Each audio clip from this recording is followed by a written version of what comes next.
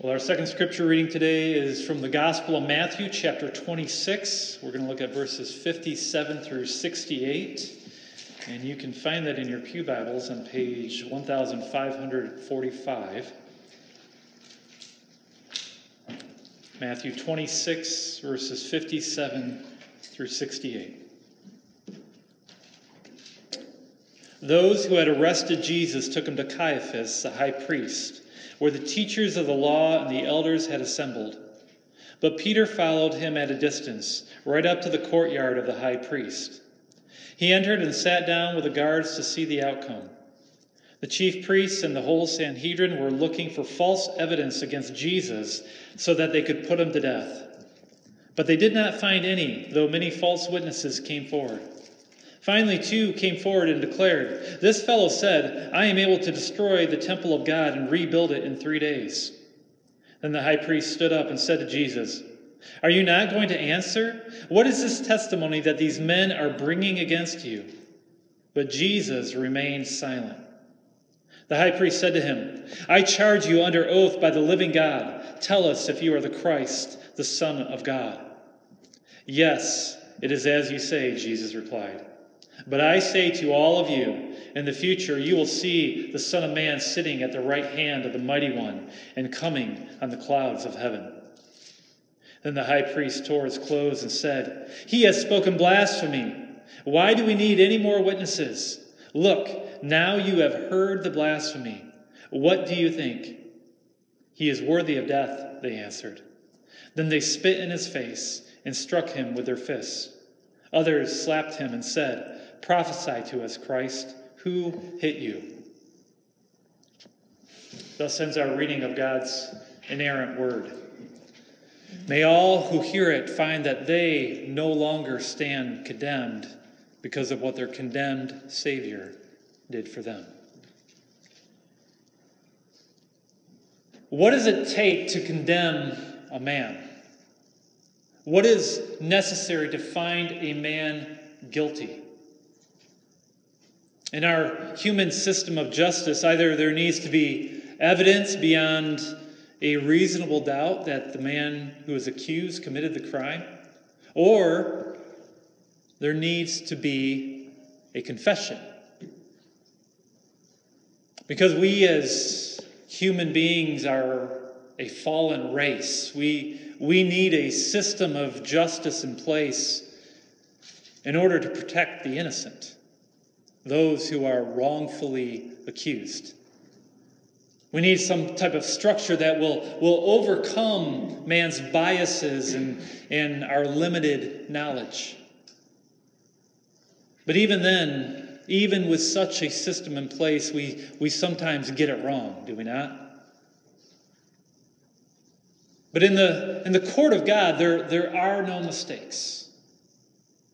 For when he sits in judgment, he knows all and he sees all.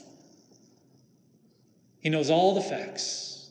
He knows all the details. And he even knows the very motives of a human heart. And so when he condemns a man, there can be no question as to that man's guilt. In our scripture today, we will see this dichotomy between our human form of justice and the justice of God, between a corrupt system and a judge who knows all and sees all. And we will see how God will use the injustice of men to bring about his own perfect justice. We are now in our 4th week of our sermon series entitled Necessary, a series that will span these last 3 chapters in Matthew's Gospel. For it is there that we will discover all the things that are necessary in order that God needed to carry out in order for his redemptive plan for mankind to be fulfilled. And if you recall, the very first thing we saw was the necessity of God's will in this redemptive plan. He must be the one who desires our salvation. For if it was up to us, If it was up to our will, we would neither want it nor choose it. And then 2 weeks ago, we looked at the Last Supper, as Christ established a new covenant with his disciples. You see, the old covenant was unable to rescue us from our sins. And the reason that was the case was because it was reliant upon our own obedience to the law. But this new covenant, which was established in Jesus' blood, it is capable of justifying us in the eyes of God. And not because of anything that we did, but because of everything that Christ did. You see, this new covenant is not dependent on the ability of man. No, it is dependent on the ability of the God-man, the one who demonstrated perfect obedience to the law of his Father, and who became that worthy sacrifice. And then last week, we saw the necessity of a submissive Savior, as Jesus surrendered himself to his Father's will. And even though that meant that he would have to drink the cup of God's wrath, a cup that was meant for us, he did so anyways because of his love for us. And now today we're going to look at a fourth necessity, the fourth thing that is essential in God's redemptive plan, the necessity of a condemned Savior. Let's see why this is important. Look at verses 57 and 58. Those who had arrested Jesus took him to Caiaphas, the high priest, where the teachers of the law and the elders had assembled. But Peter followed him at a distance, right up to the courtyard of the high priest. He entered and sat down with the guards to see the outcome. Now, if you remember from last week, Jesus had been taken from the Garden of Gethsemane by an armed mob in the middle of the night. You see, these men, they desired the secrecy of the darkness that the darkness provided. And the reason they wanted that was because they were afraid of the large crowds in Jerusalem during Passover. And so they came out in the middle of the night, when no one else would know, with clubs, with swords, thinking that they might need those to arrest this man. They might need to use violent ends to take this man in. But they did not need those clubs. They did not need those swords. Instead, what they found was a willing Jesus ready to go with them, even though he knew that this was an unlawful arrest. Well, for our Lord, this horrific night was just beginning. As we'll see that he has now been brought to the house of Caiaphas, the high priest. Now, as a high priest, Caiaphas, he would have been a wealthy man, very rich. And so his home would have been this massive house, kind of shaped in a square. And in the center of this house, there would have been this open courtyard able to host large gatherings. It would be there where the Sanhedrin would gather, these religious leaders who held the highest authority in all of Israel. They would be the ones who would oversee this trial of our Lord. Now, you may be asking yourself, well, why are these details so important? You know, who cares where they took Jesus or the fact that it was in the middle of the night? Why does this matter? Well, they are important because this was not normal protocol. This was not how a typical trial of the Sanhedrin would have been handled. Let me explain. First, trials of these sort, they were supposed to be conducted during the day. And the reason that it would be conducted during the day was that witnesses could be easily summoned during that time. But this trial, it took place in the middle of the night. And as we'll soon see, the witnesses that were brought forward, they would only be witnesses that were chosen by the Sanhedrin. They would be false witnesses. Second, any trial conducted by this council was supposed to occur at the temple court and not in some private home. This was supposed to be a public hearing, not private. Again, the fact that this was taking place in Caiaphas' house was their way of limiting the knowledge of this trial in order to control the outcome. You see, expediency is what motivated these men. They wanted to be prompt in their decision, lest word get out and those who sympathized with Jesus came to his rescue, lest more witnesses came to his defense, causing this trial to be this long and drawn-out affair. Now, these tactics that we are seeing were actually pretty commonplace among the Sadducees, for they typically were very harsh and swift with their judgments. But the Pharisees, on the other hand, they actually fought against a lot of these practices during their time. They like to take a more judicial approach, opposing any hasty judgments, and as they genuinely desired a just and correct outcome. And yet here we see that they are going along with the Sadducees, with this farce of a trial. And the reason they are doing so is because of their hatred for this man. Not to mention their fear of the masses. Bottom line is this: these men needed to quickly formulate a charge and bring it before Pilate, the Roman governor, by early morning.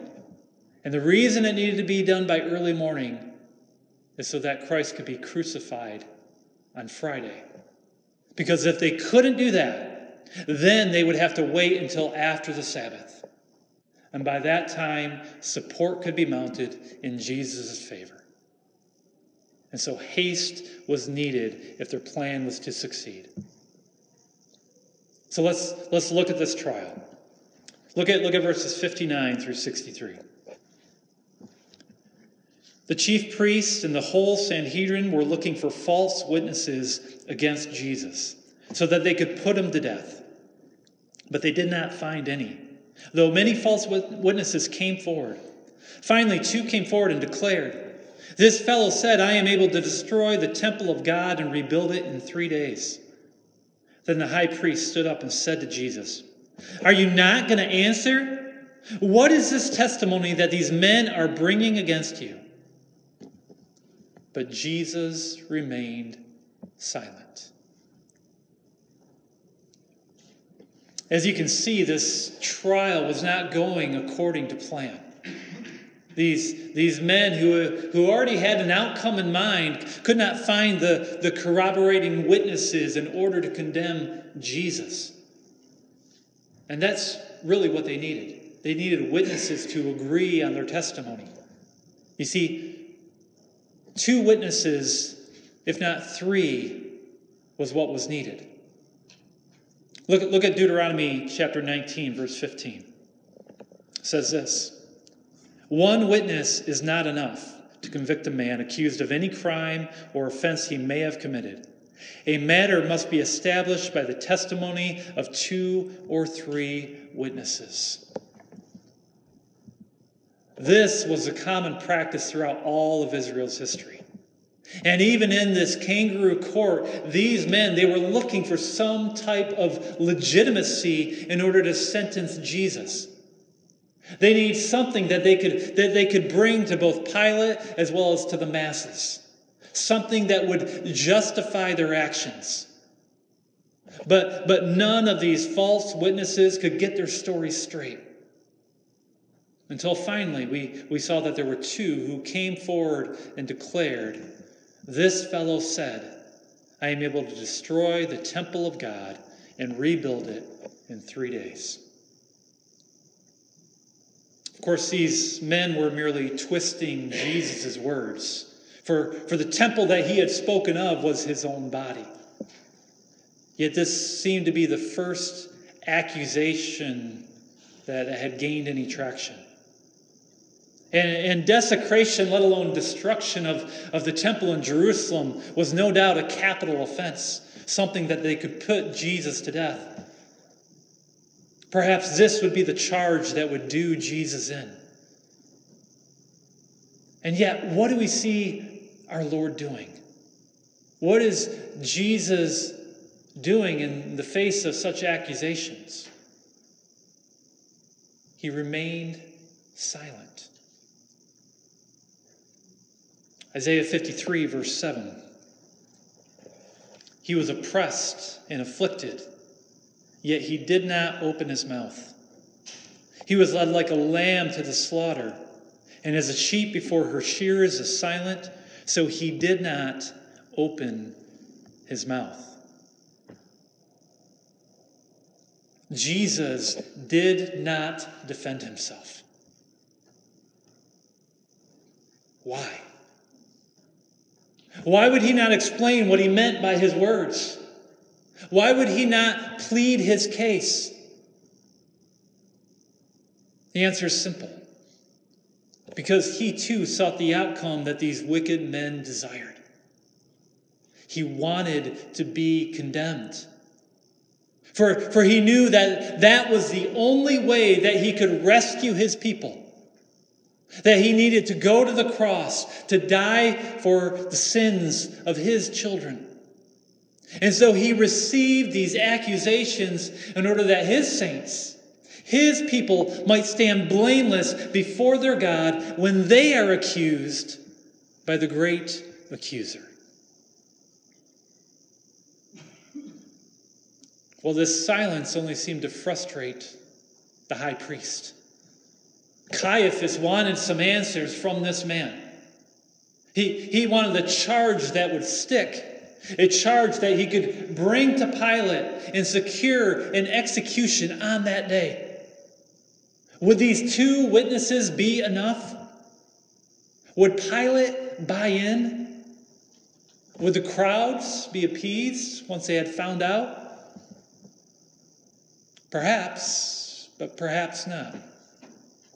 And so in a move of desperation, Caiaphas gets to the heart of the matter. Look at what he said. Look at the rest of verse 63. The high priest said to him, I charge you under oath by the living God, tell us if you are the Christ, the Son of God. Tell us if you are the Christ, the Son of God. Weak accusations. An accused man who won't say a word. And the clock was ticking. And so in a last-ditch effort, the high priest made a bold move. He gets to the core of what seemed to be the topic of interest wherever Jesus went. Is he or is he not the Messiah? Is he the Christ, the Son of the living God? What did Caiaphas mean when he said those words? The term Christ means anointed one, or the one who would be king over Israel. The Christ would come from David's lineage, and he would assume David's throne. Similarly, the title Son of God was a common reference taken from Psalm 2 to refer to the coming Messiah. And so when Caiaphas asked this question, he didn't necessarily have in mind what we would be thinking today when we say the Son of God. He didn't understand this term as some sort of claim of being God. He just wanted to know if Jesus had declared himself as the Messiah, the anointed King of Israel. But look at the way that Caiaphas framed this question. He says, I charge you under oath by the living God.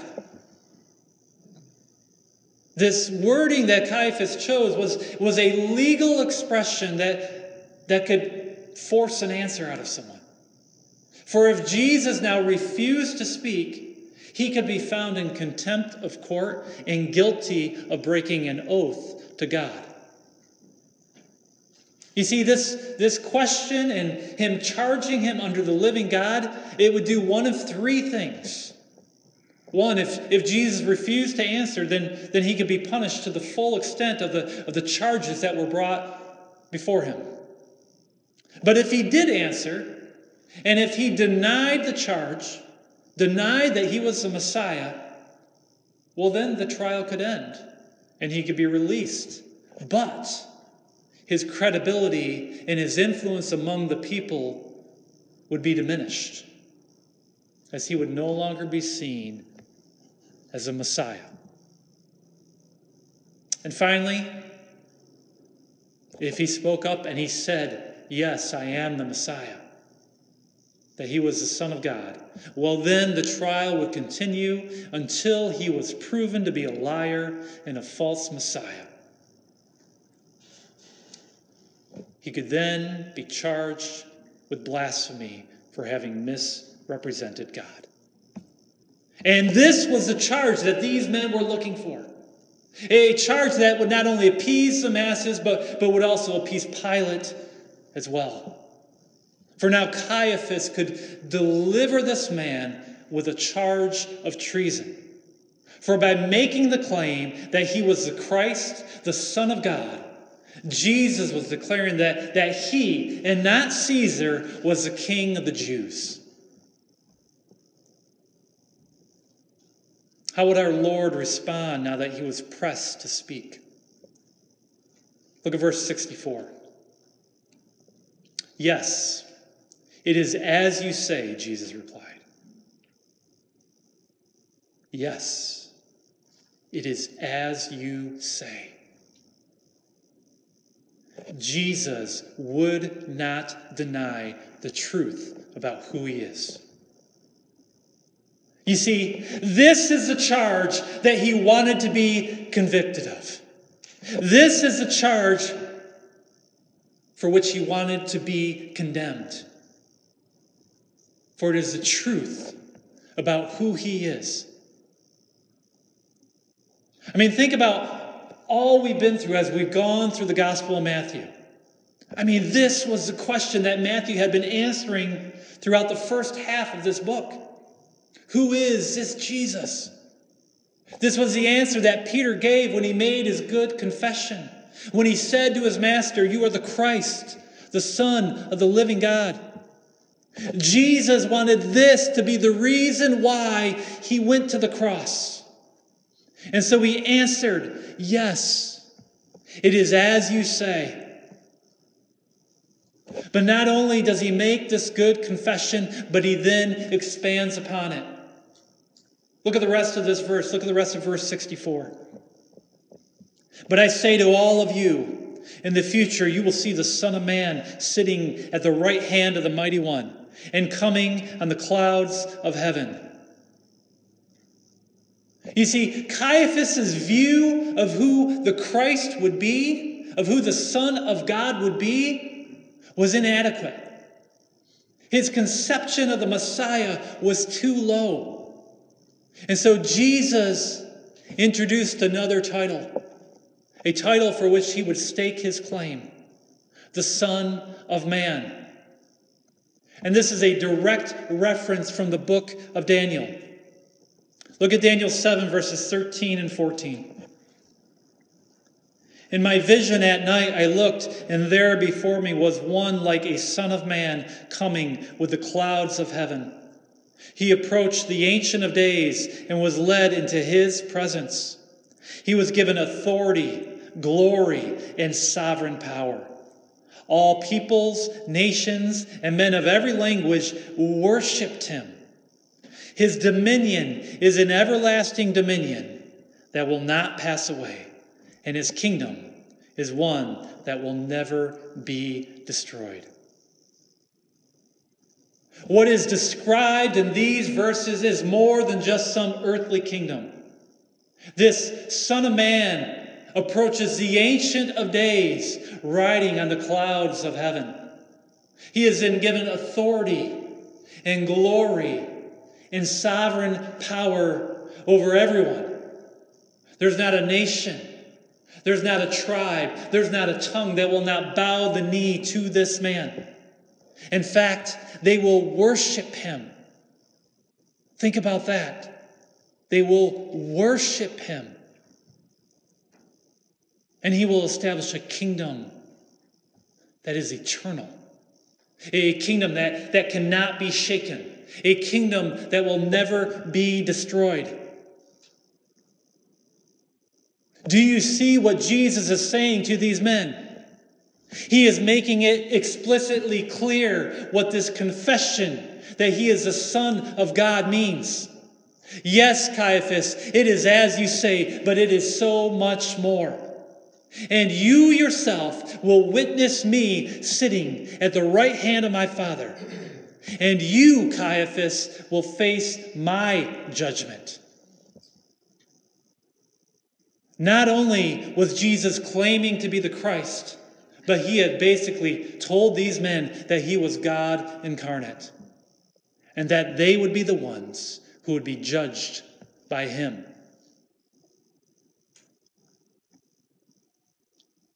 Here's the issue. This man who was standing before them, this one upon whom they were passing judgment, is none other than this Son of Man from Daniel 7. He is the King of Kings and Lord of Lords, the one who holds in his hands all authority. And yet these men had the audacity to put him on trial, and an illegitimate trial at that. But before we condemn these men, we ourselves need to look in the mirror. We must ask ourselves, haven't we done the same exact thing? Haven't we put ourselves in this position of authority to judge? Are we not the judge and jury? Dear friends, every time you believe that your view of what is right and what is wrong, that it supersedes what God has declared, then you are standing in the same exact place of those men who were accusing your king. Every time you pass judgment on God's word, you are telling your Lord that he is guilty and should be condemned. Every time you sin, whether it is a little white lie or some heinous crime, it's as if you have taken up a hammer and have pounded in a little further the nails that pinned Jesus to the cross. Listen, because of our rebellious hearts, we say to our master, you claim to have lordship over my life, and because of that, I condemn you. And yet Jesus, he welcomes the accusations with open arms. For it is the truth about who he is. He is the Christ. He is the Son of God. And though on this day he stood accused, he did so gladly, because it was the very thing that was needed in order to rescue us. It was what was necessary to carry out God's redemptive plan. He needed to be condemned. Look at the end of our passage. Look at verses 65 through 68. Then the high priest tore his clothes and said, "He has spoken blasphemy. Why do we need any more witnesses? Look, now you have heard the blasphemy. What do you think?" "He is worthy of death," they answered. Then they spit in his face and struck him with their fists. Others slapped him and said, "Prophesy to us, Christ. Who hit you?"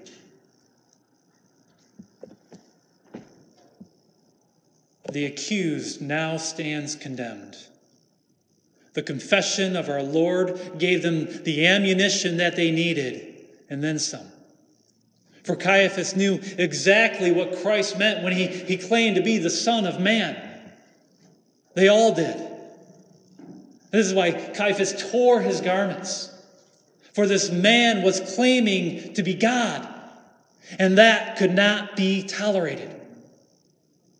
And so this council, this kangaroo court, would decide this man's fate. They would condemn him and say he is worthy of death. Brothers, sisters, I hope you understand that this trial was necessary, that it was essential that our Lord stood condemned. And not just for any crime, but for the truth of who he is. That he is the Christ. That he is the Son of God. He is God incarnate and our King. You see, every time we sin, we are declaring the opposite.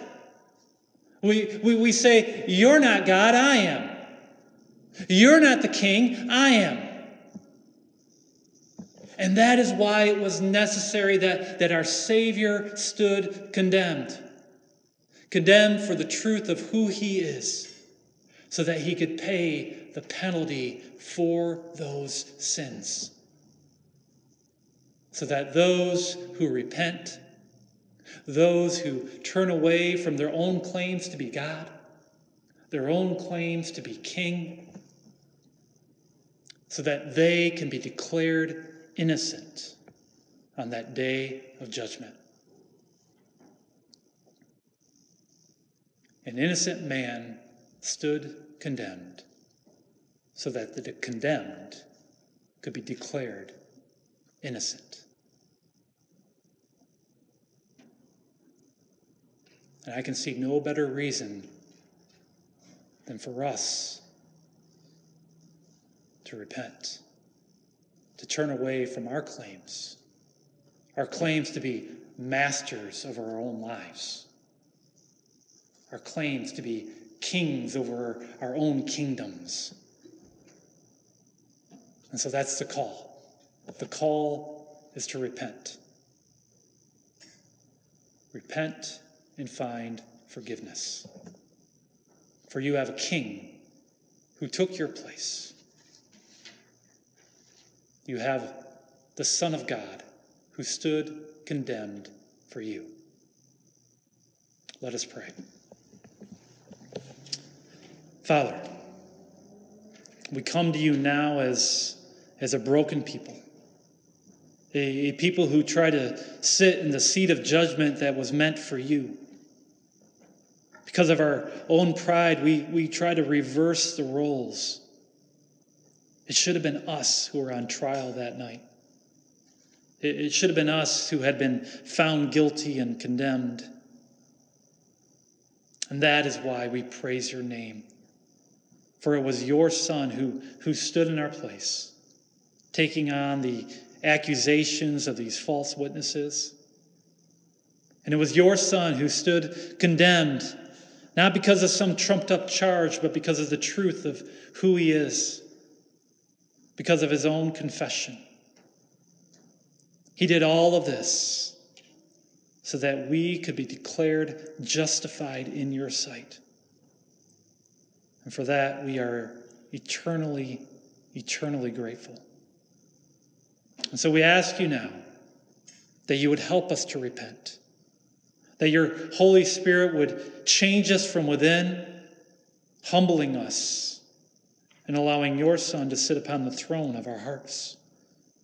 We pray this in the name of Jesus Christ, the Son of God. Amen.